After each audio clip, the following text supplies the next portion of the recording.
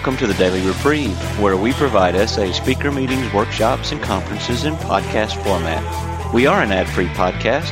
If you enjoy listening, please help us be self-supporting by going to donate.thedailyreprieve.com and drop $1 or $2 into the virtual basket. Please consider donating monthly by clicking the Donate Monthly button. However, one-time donations are always welcome. Just click the Donate Now button. Now, without further ado, this episode of the Daily Reprieve.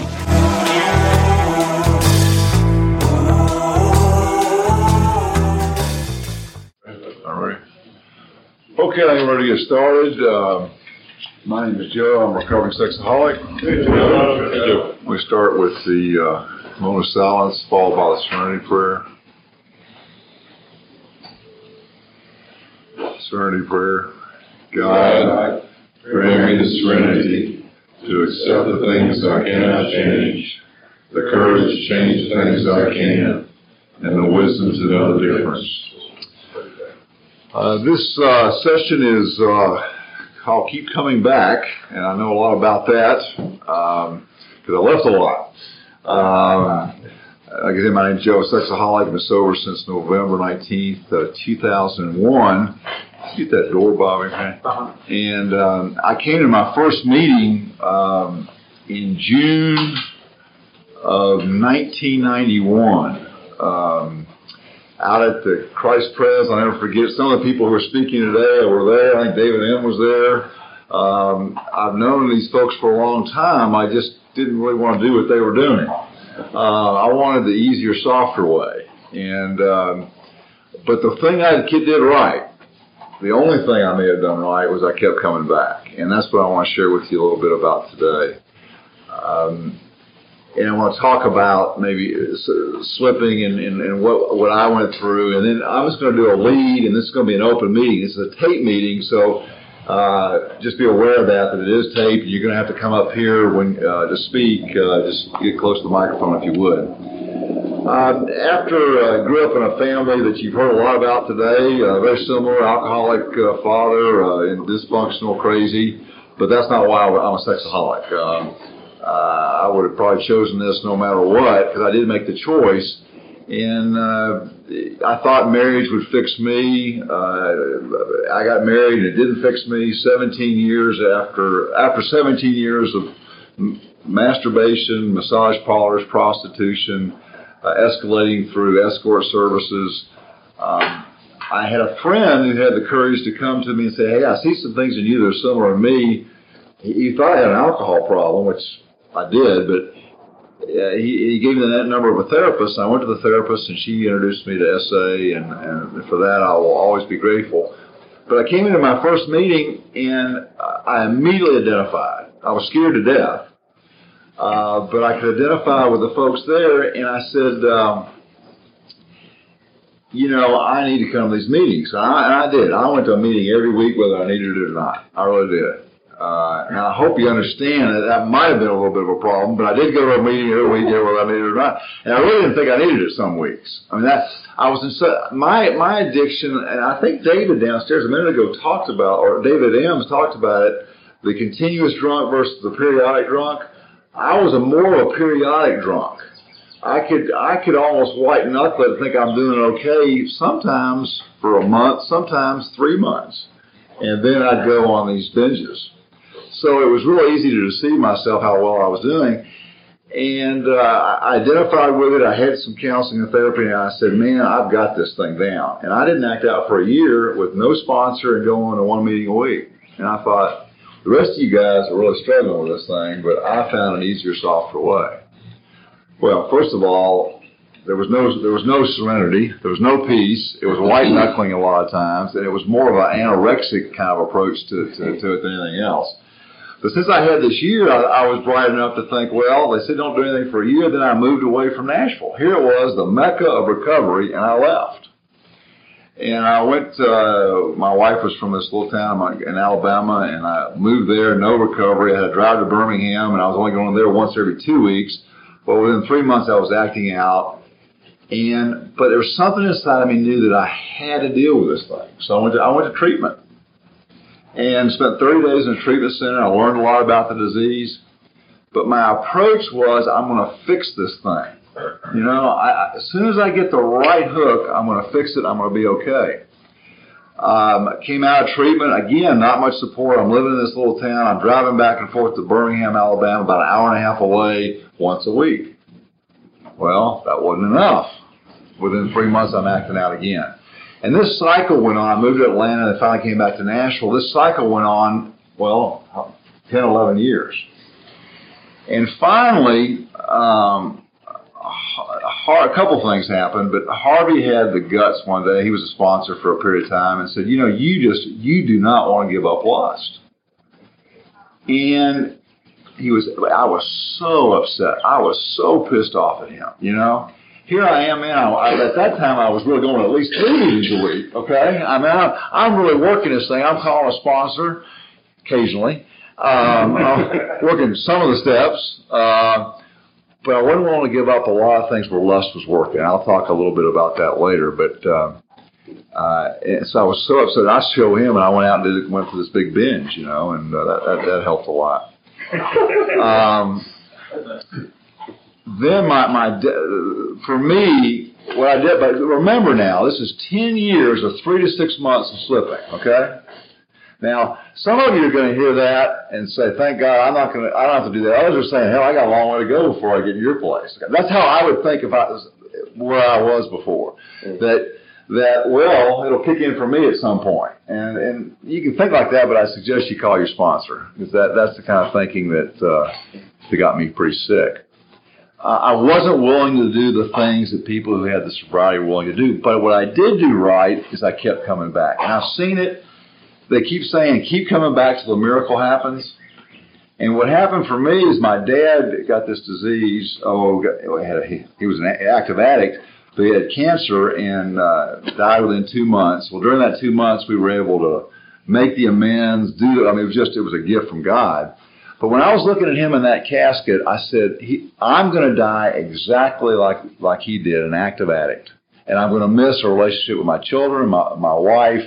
I'm hiding. I'm living this double life after all these years. And folks, I could quote the big book. I knew recovery, but I wasn't willing to let go and surrender. But what I did right is I kept coming back. And by keep coming back, eventually I was able to surrender. And did it take all that? It did for me. Does it take for most people? No, absolutely not. I see more and more people get this thing earlier because I think the reason is there's more sobriety now in our fellowship, and more people more willing to let go quicker.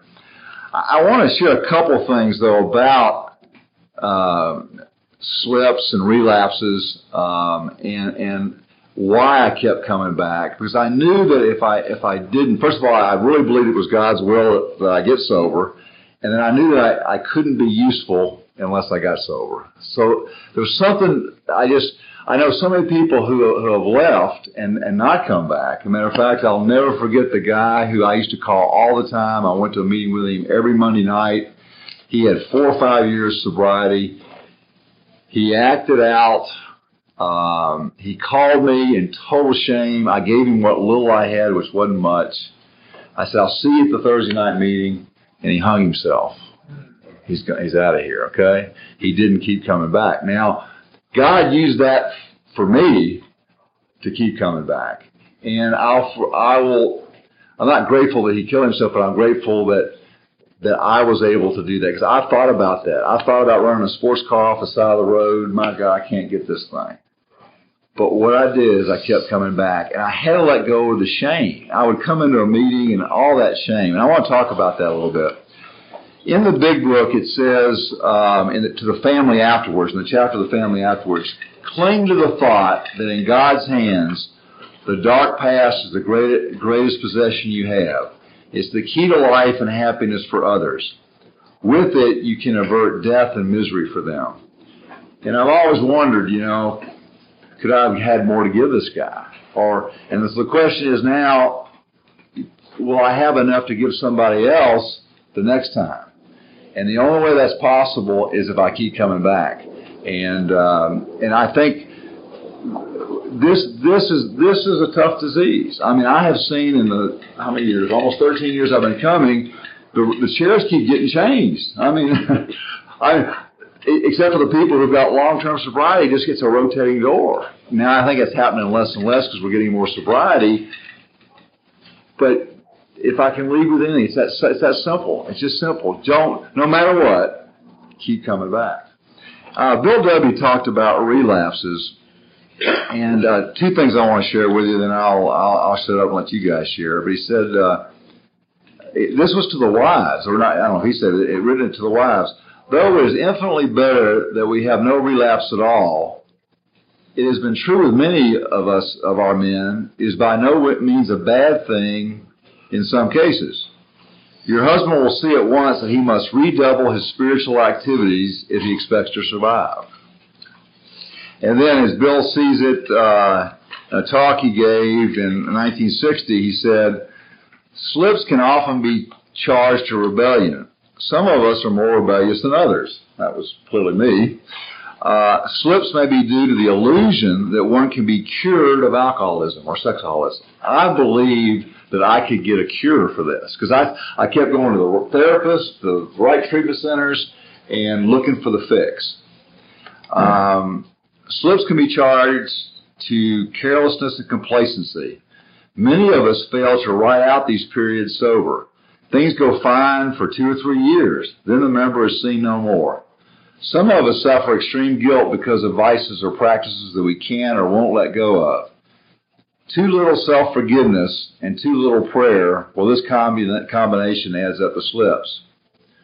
Then some of us are more damaged than others. Still others encounter a series of calamities and cannot seem to find the spiritual resources to meet them. There are those of us who are physically ill. Others are subject to more or less continuous exhaustion, anxiety, and depression. These conditions often play a part in slips. Sometimes they are utterly controlling. So what I have to remember is that I have a disease, and it's not about being good or bad. I have to let go of the shame. And the only way I've been able to do that is I kept coming back, and I finally have been able to hear what Harvey's been pounding in. And I say him because I just hear his voice in my head so much. He's not my sponsor now, as many of us have. He's pounding into it. It's a disease. It's a disease, and it's not about sex. It's about lust. And it took me 10 years, or almost 11 years, to finally accept that. Now, most of you get that much earlier. I've got sponsees who get it right away, and they're ready to lay it down. But it's about a disease, and the disease is progressive. And I have to let go of the shame. If I think I can control it, and that's what it is when I believe that I'm good or bad, that means I can control it, then I'm through. I'm really done. So for me, what I had to do, that redoubling your spiritual activities, I used to think of that when I needed to go to church more, but now what it meant for me was I started going to a meeting almost daily at 6:30. I get on my knees in the morning and I pray, which I didn't do before, offer my day to God. I call my sponsor. I used to call him every day, at least 3 times a week, early in the morning. I stay in touch constantly. He knows all the big issues. I do a reading, meditation, and well, you know that commercial, I've done more before 9 o'clock than most people do all day, you know, that army. Well, that's me with my recovery today. It really is. And because I finally said, I can't handle this. That was my surrender. I call a sponsor. I sponsor people. I work the steps.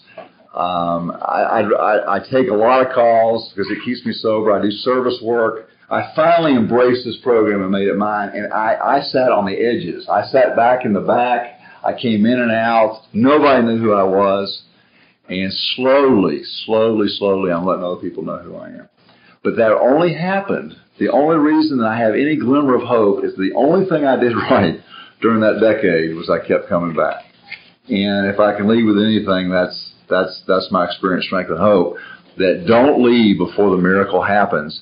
And I've seen a lot of people with long-term sobriety who have slipped during my 13 years, but most of them have come back. And that takes, I admire the humility to come back, and that complacency that it talked about kicked in, and I've learned from that. Thank goodness they came back.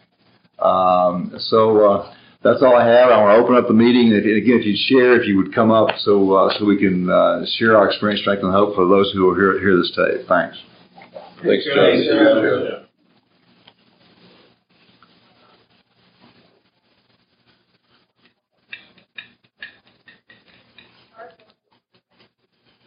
Thanks, Byron, recovered sexaholic. Can I ask a question? Are we allowed to ask questions? I think it's just a regular meeting. Oh, it's a regular meeting. Yeah. Okay. I didn't know, but I thought it was an no, go ahead. You answer. Okay. I guess I'm interested in because I have about a 30 to 60 day cycle, and this has been like this for about 7 years now. And in your own, like, I don't know what it's like to be sober for more than 2 or 3 or 4 months. And I guess, does your serenity level, can you tell a difference today than when you were sober 18 months? Or is there stages there that the serenity is deeper and where you kind of recoil from lust, I guess? And you know what I'm trying to ask? Yeah, and some of you with some longer-term sobriety that are in the room, please share. Please jump in here. For me, the difference was when I was in my 3, 6, 9 year cycle. There was an element of surrender at times, but there was an element of holding on. It was fighting it all the time. It was because what I was doing is I was drinking lust in by massages. Regulars, I wasn't willing to give up. Therapeutic massages were killing me, and I wasn't willing to give that up. Just bathing suits, soft stuff. And so I was taking it. So there was never any real serenity during that cycle because I was holding on. When I finally said it's the lust, stupid, and I heard that forever. I'll be Lustaholics Anonymous. Then a mindset changed that whenever that comes into my head, I still look, I still feel it, but it never becomes 3-dimensional anymore. And I just say the prayer that you guys have heard 1,000,000 times. God, whatever I'm looking for in that, may I find in you. And if that won't go away, I'll make the phone call. It's like it's poison now to me. And I just don't want it because I know it happens so often for so many years and so long that I don't want it. So is there a serenity? Unbelievably. And that's only in a couple of years. And I say after even the first 6 months was different when that mindset changed. When I understood it was about the lust and not about the acting out. And then it just keeps getting better and better. Now, right now I've been going through, as my wife's pointed out to me, taking my inventory, how grumpy I've been lately. I've been in this I noticed myself starting to look a little bit more. I called my sponsor and he said, well, why don't you stay away from the health club for a while? I'm willing to do that. But I'm not, but even if I go there, I don't drink. I don't take it in. I might look, I might be distracted, I might be uncomfortable. But as long as I don't drink it in, I keep that level. I get that serenity back really quick. It's within a day. So anybody else share their experience along the different stages of sobriety and serenity? This tape recording can be 10 days. Yes. I'm Alan. I'm a sexaholic. Hey, Alan. When you mentioned that, I thought of the line in the Big Book on 84 and 85 after in the 10th step, which for me is the big help. It says, "And we have ceased fighting anyone and anything, even alcohol or lust." And when I'm fighting, then I'm not surrendering, and I'm not letting it go. And I still want to do that, and then I get disturbed. But for me today, it's the level of disturbance that I'm willing to tolerate is a lot less than it was, 60 days ago, 9 months ago, a year ago. It's just a whole lot less.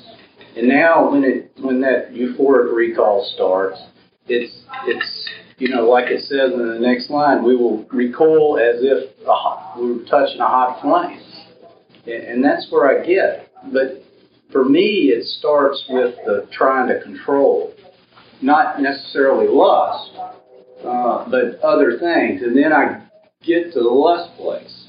If I'm trying to control other people or places or things, then I go to lust. I mean, for the past week, I've had just awful sexual acting out dreams. I haven't had those for 6 months. And it finally dawned on me the other night because my wife and I are thinking about trying to buy a house. I got all this other stress going on, and I'm trying to manipulate and manage that process. And I've just got to give it up. Am I willing to engage in this transaction or not? Whether or not, disregarding all the facts that, I should feel this way or that way because my wife's willing to now do this with me today. I have to look at myself and say, what am I comfortable with? I mean, I've heard it lots of times, this is a program of comfort. And whenever I get uncomfortable, then I have to be willing to do something about it. And for me, that's whatever my sponsor says do. He reminds me quite often that, I shouldn't count on divine inspiration a lot. I haven't been at this God thing too long. And he's right. But I have found that over time, that intuitive thought does actually come. I had a sponsor very early on, and it was just a blessing. Because, I couldn't go to the bathroom in a public place without wanting to act out. Couldn't do it. But, today that's different. I have boundaries, things change. But for me, it's that control issue. It's that surrender. Thanks. Thanks. Yeah.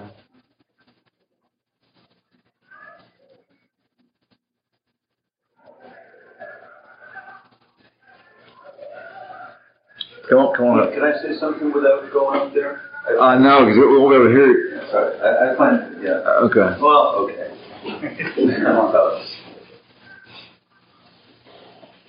I'm Richard. I'm a sexaholic. Hey, Richard. A few thoughts going through my head. I was thinking of if I don't act out before June 22nd, I'll have 10 years. And in one sense, there's been a lot more peace and serenity. I mean, for the last 10 years, instead of always thinking and wondering and looking, how can I have sex? I've gone to thinking, how can I set myself up not to have sex? And what a relief that is. I mean, that's what a change. So much less anxiety. But I've had some close calls, and just the fact that if it was always increasing peace and serenity, where's all the people with 10, 15, and 20 years of sobriety? I guess there's always going to be new tests. They say if we're not going away from a drink, we're going toward a drink. So I guess I take that a person has to continuously make some kind of spiritual progress. Not that I feel like I'm continuously making spiritual progress. I don't know how I've stayed sober almost 10 years. It just totally baffles me. But it's always a razor's edge. I don't think I'm going to act out today. I got no idea what I'm going to do tomorrow, and it's one day at a time. And I have had those close calls. I'm glad to be sober another day. I don't know what else to say. Part of what's this thing's making me very nervous, I'll have to admit. Thank you. Thanks a lot. Hi, I'm Kent, and I'm a sexual alcoholic. Kent. And I'm a baby. I'm going to talk, Joe. I got to talk.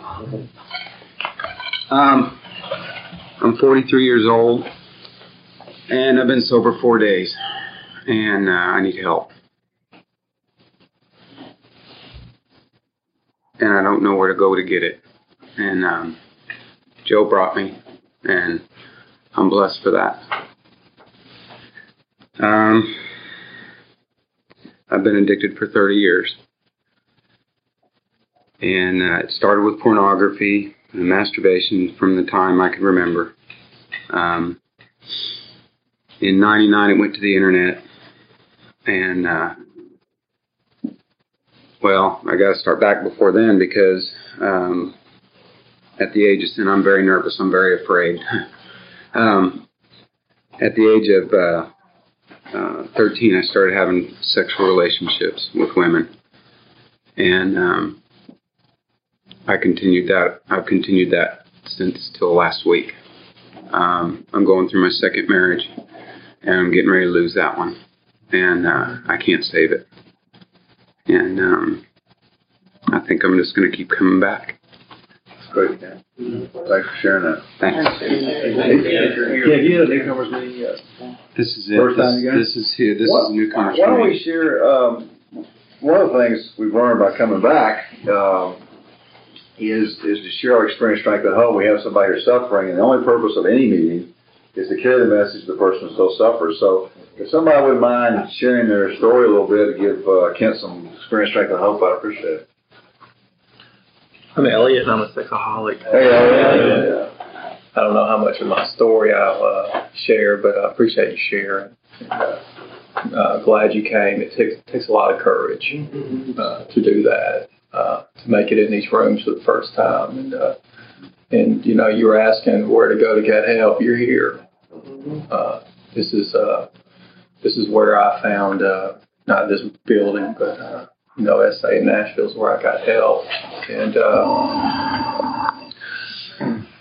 And I think, I shared this in the meeting yesterday, one of the things that I had to come to grips with, and I don't know how come I learned it or why the light bulb went off, but I hear an AA guy say this at a meeting I go to in Murfreesboro, but he says, I became convinced that there was no good drinking left out there for me, that, he used it all up. And immediately, I knew, that's the same for me. There's no good masturbating out there for me. And until I became convinced of that, I don't think I could get sober until I knew that I'd used it up. And I remember hearing someone in this program talking about early in their recovery, they had an abstinence period for about 6 weeks with their spouse. And he said, came back to his wife and said, 6 weeks is up. It's time to have sex. And she looked at him with hatred in her eyes and said, I've had enough sex with you to last a lifetime. And, how true it is for me. I've had enough sex with me, much less anybody else, just me, to last a lifetime. There's nothing different. There may be more illegal or, more, quote, perverted but it's, I've pretty much done it, pretty much used it up. And until I became convinced of that, I couldn't get sober. When I first came to this program, I thought that I just needed to stop masturbating. And it just didn't work for me. I had to go back out and do some more research, and I don't know whether it was a graduate level or what, but it was. I did some more research and went on the binge, of a lifetime. And really, what changed it for me was I was talking to a friend on the phone, and I've told this story a bunch of times, but my big obsession was I wanted to live with it. I couldn't understand why I couldn't masturbate. I'd masturbated all my life. I wanted to masturbate.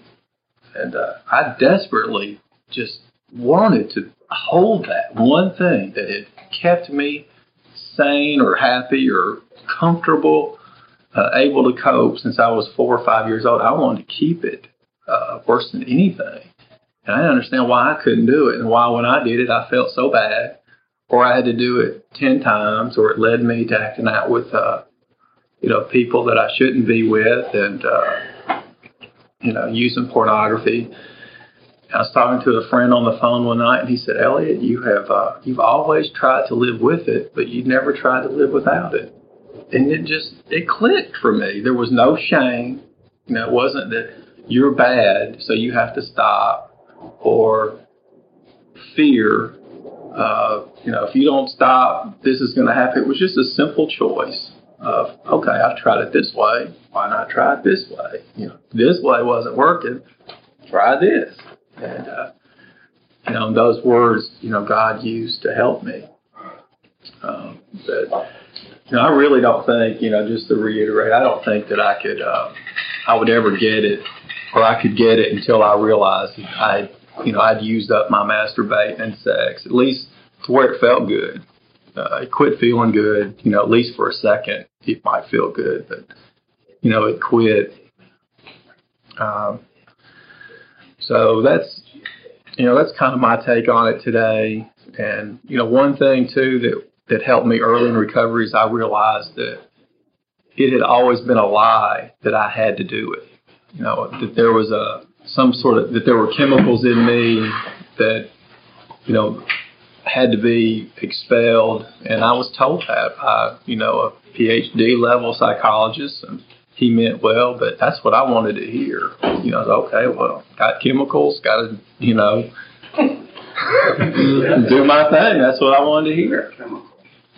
So, and I continued to do that for several more years after that. But I learned that, it's a lie that I have to do it. It's just not true. And my sponsor tells me that the addict is just as smart as me, but it lies all the time. And that's one of the lies it told me, like the top of my head was going to blow off or something if I didn't do it. And I just don't have to do it today. So for what that's worth, any of you guys coming in new, I hope that helps. Thanks. Thanks.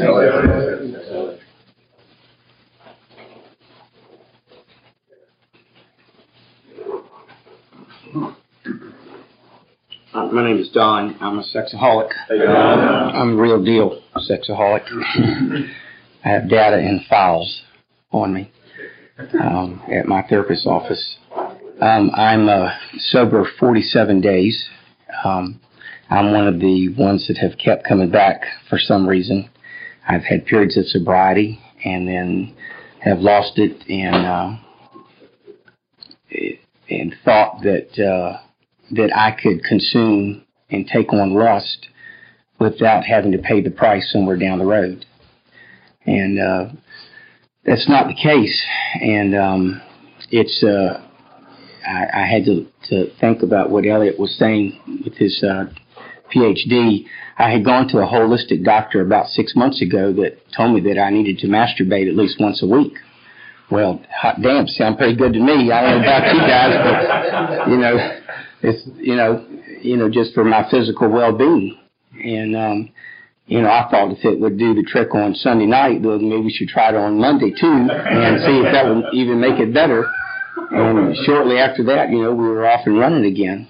And I was currently in a job where I was traveling a lot, and I started crossing some not yet behaviors. In all the years, I started acting out when I was 4. I'm a sexual abuse survivor of over 10 years. I should be dead in jail or dying with AIDS is where I should be.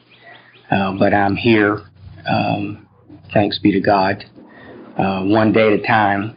But I started crossing these not yet behaviors of, I'd never been to a bookstore, and I finally, the curiosity once was too great, and I had to stop in Memphis and confirm what I already knew was there, just because it was there and I happened to be there, and, I had no accountability, and then I had never, in all of the years of coming to SA, which had been 8 years,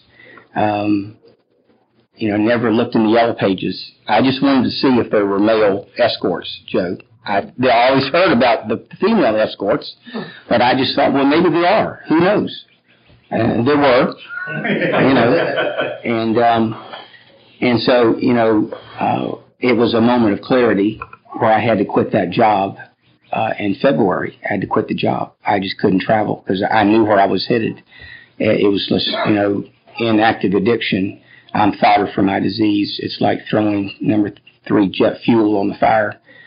And I just say to Kent and for myself that I think the biggest thing for me is the shame, of having to come back and say, well, I've lost sobriety. Well, what are people going to think about me? Or which is really none of my business. What folks think about me. I know that this disease will kill you. But see, I have not been convinced that it's going to kill me. And I was around when Lonnie hung himself.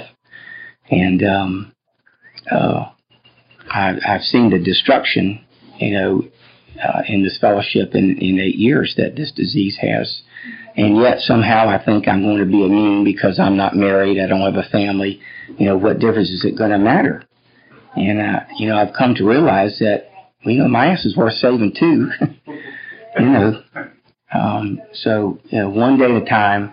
I've always said that one of the things I've only done right is to keep coming back.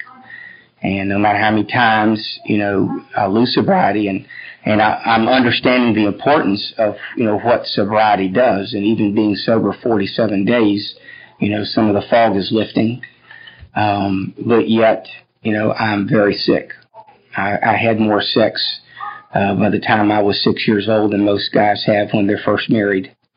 And I know that I've had a lot of damage done to this frame, in my mind, and experienced things as a kid that I should never have had to go through.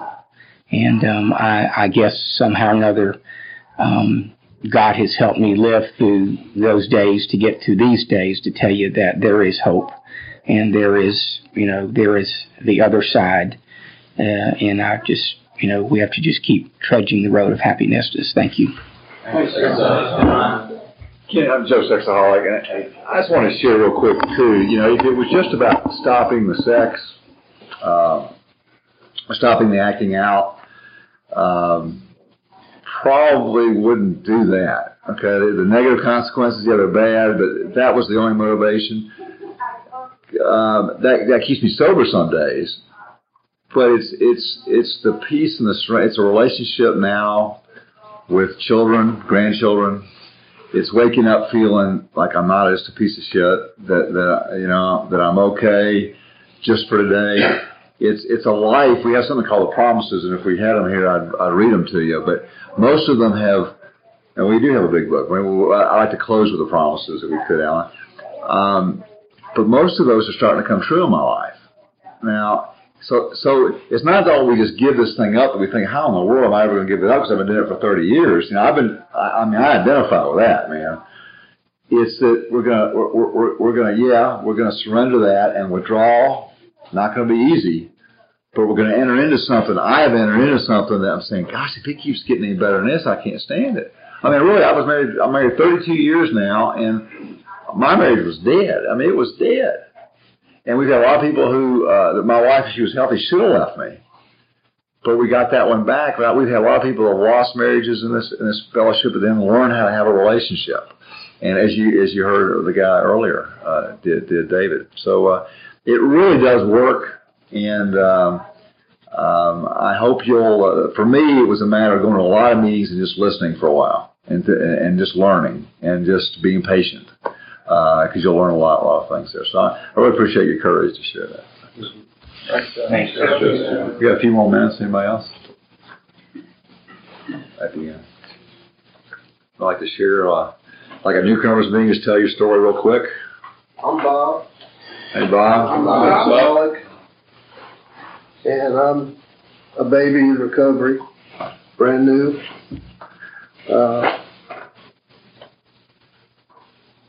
I never thought I had a problem. And after my wife and family left, about 2.5 years ago, I figured, well, screw it. Now I don't have anybody else to be sober for. So let's get it on. And I gave myself completely over to my addictions. Thinking I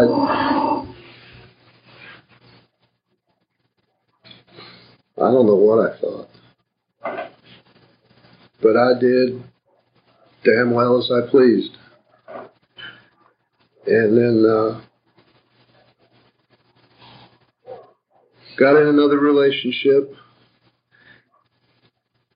that I rekindled a relationship that I had during one of my many separations, and this time it was different.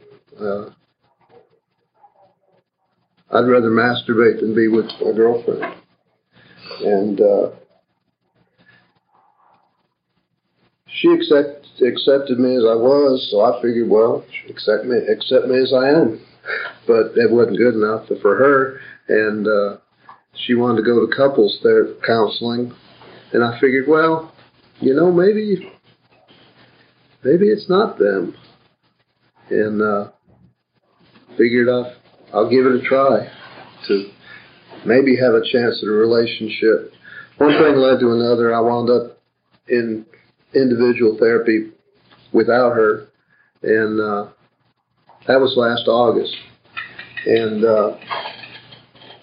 early on, my therapist suggested go to SA meetings.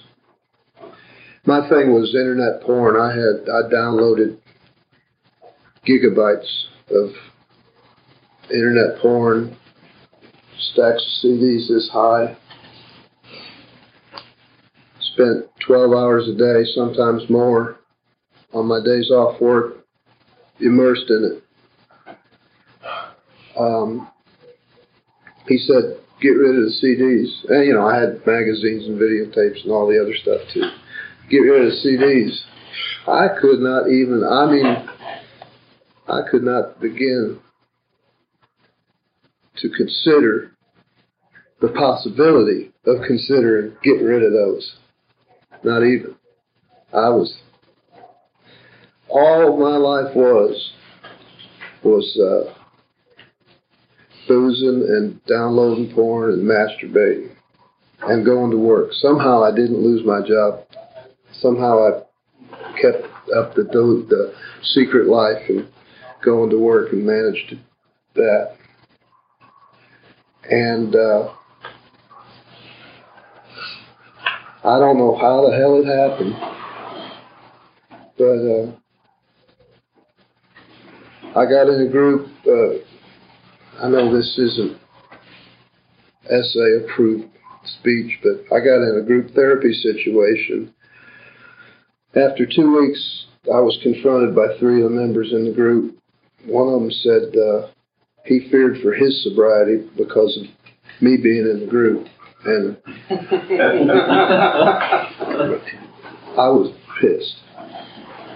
Another one said she felt really threatened by my use of pornography. I never considered it hurting anybody else. Another guy said he didn't think I'd hit my bottom. Well, I sat on a couch thinking my life has no worth.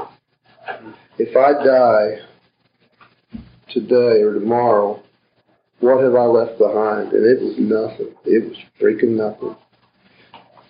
Long story short, I went to a meeting and I did what the guy said. And that was January 15th, and I'm still celibate and getting sober. That's all I got. Thanks, Bob. Is anybody, Kent, do you have a sponsor here? I guess you just first meeting. Would anybody be willing to be a temporary sponsor for Kent? Could you see him after the meeting and he'll get your phone number and he'll help you, he'll tell you where the meetings are and get you going? Okay. Anybody else who doesn't have a sponsor? They're willing to admit it. I wouldn't admit it. I haven't called theirs in the last 3 weeks. For me, that was a big part of hiding out, was just not using somebody else in the program. All right, real quick, and then we're going to close. My name is Art, recovering sexaholic. I just want to share something that if God shows up and points me in the right direction when I kind of drift the wrong way. Driving home March 6th from the Saturday morning meeting here, I kind of blacked out. I didn't pass out. I was not unconscious, but for a period of about a mile and a half, I have no recollection of. Couldn't see anything, couldn't hear anything, feel anything, none of that. And I got pulled over for a policeman by a policeman for doing 90 in a 70, and he pulled me over, asked me why he stopped me. And I said, well, I don't know. And he got pissed at that, and then he said that. And then I said to him, well, I assume you pulled me over because you thought I was speeding, but I was only doing 75. And then he told me he caught me at 90. He got more upset. But the thing is, after that, God's looking out for me. I could have killed myself or somebody else or whatever. And that got me off the road from being a dangerous person to other people. And I haven't driven since I saw the doctor on March 8th. And he referred me to neurology and all that good stuff, and they're going to do tests. But the point is, having a car was a real key for me to being able to act out. I had mobility, and I could go when people couldn't catch me, and all that kind of good stuff. So I'm sitting at home because my wife's work, but I'm not acting out there either. I'm comfortable being at home, and the last thing I'm going to think of is acting out, in any shape, form, fashion. But there's just, for everybody in here, there's hope, and it comes from the least place you'll expect it when you least expect it, at least in my experience. Thanks, That's Ron. it. Appreciate it. He closes with the promises and. I'm Alan, sexaholic. I will say for the newcomer that it does get better, and it's worth it. These are the promises on page 83 and 84 of the Big Book of Alcoholics Anonymous. If we are painstaking about this phase of our development, we will be amazed before we're halfway through. We are going to know a new freedom and a new happiness. We will not regret the past nor wish to shut the door on it. We will comprehend the word serenity, and we will know peace. No matter how far down the scale we have gone, we will see how our experience can benefit others. That feeling of uselessness and self-pity will disappear. We will lose interest in selfish things and gain interest in our fellows. Self-seeking will slip away. Our whole attitude and outlook upon life will change. Fear of people and of economic insecurity will leave us. We will intuitively know how to handle situations which used to baffle us. We will suddenly realize that God is doing for us what we could not do for ourselves. Are these extravagant promises? We think not. They are being fulfilled among us, sometimes quickly, sometimes slowly. They will always materialize if we work for them. Thanks, Alan. Keep coming back. It works if you work, right? Thanks, folks. Thanks, Jeff. If you don't. Thanks, Jeff. Yeah. Okay. How you doing? I would like to thank you for listening to this episode of the Daily Reprieve, the best source for experience, strength, and hope for SA members. Please subscribe to this podcast to be alerted of new episodes. Please show your support by donating to the Daily Reprieve by going to donate.thedailyreprieve.com and choosing either monthly donations or a one-time donation by clicking Donate Now. Thank you for listening, and stay tuned for the next episode of The Daily Reprieve.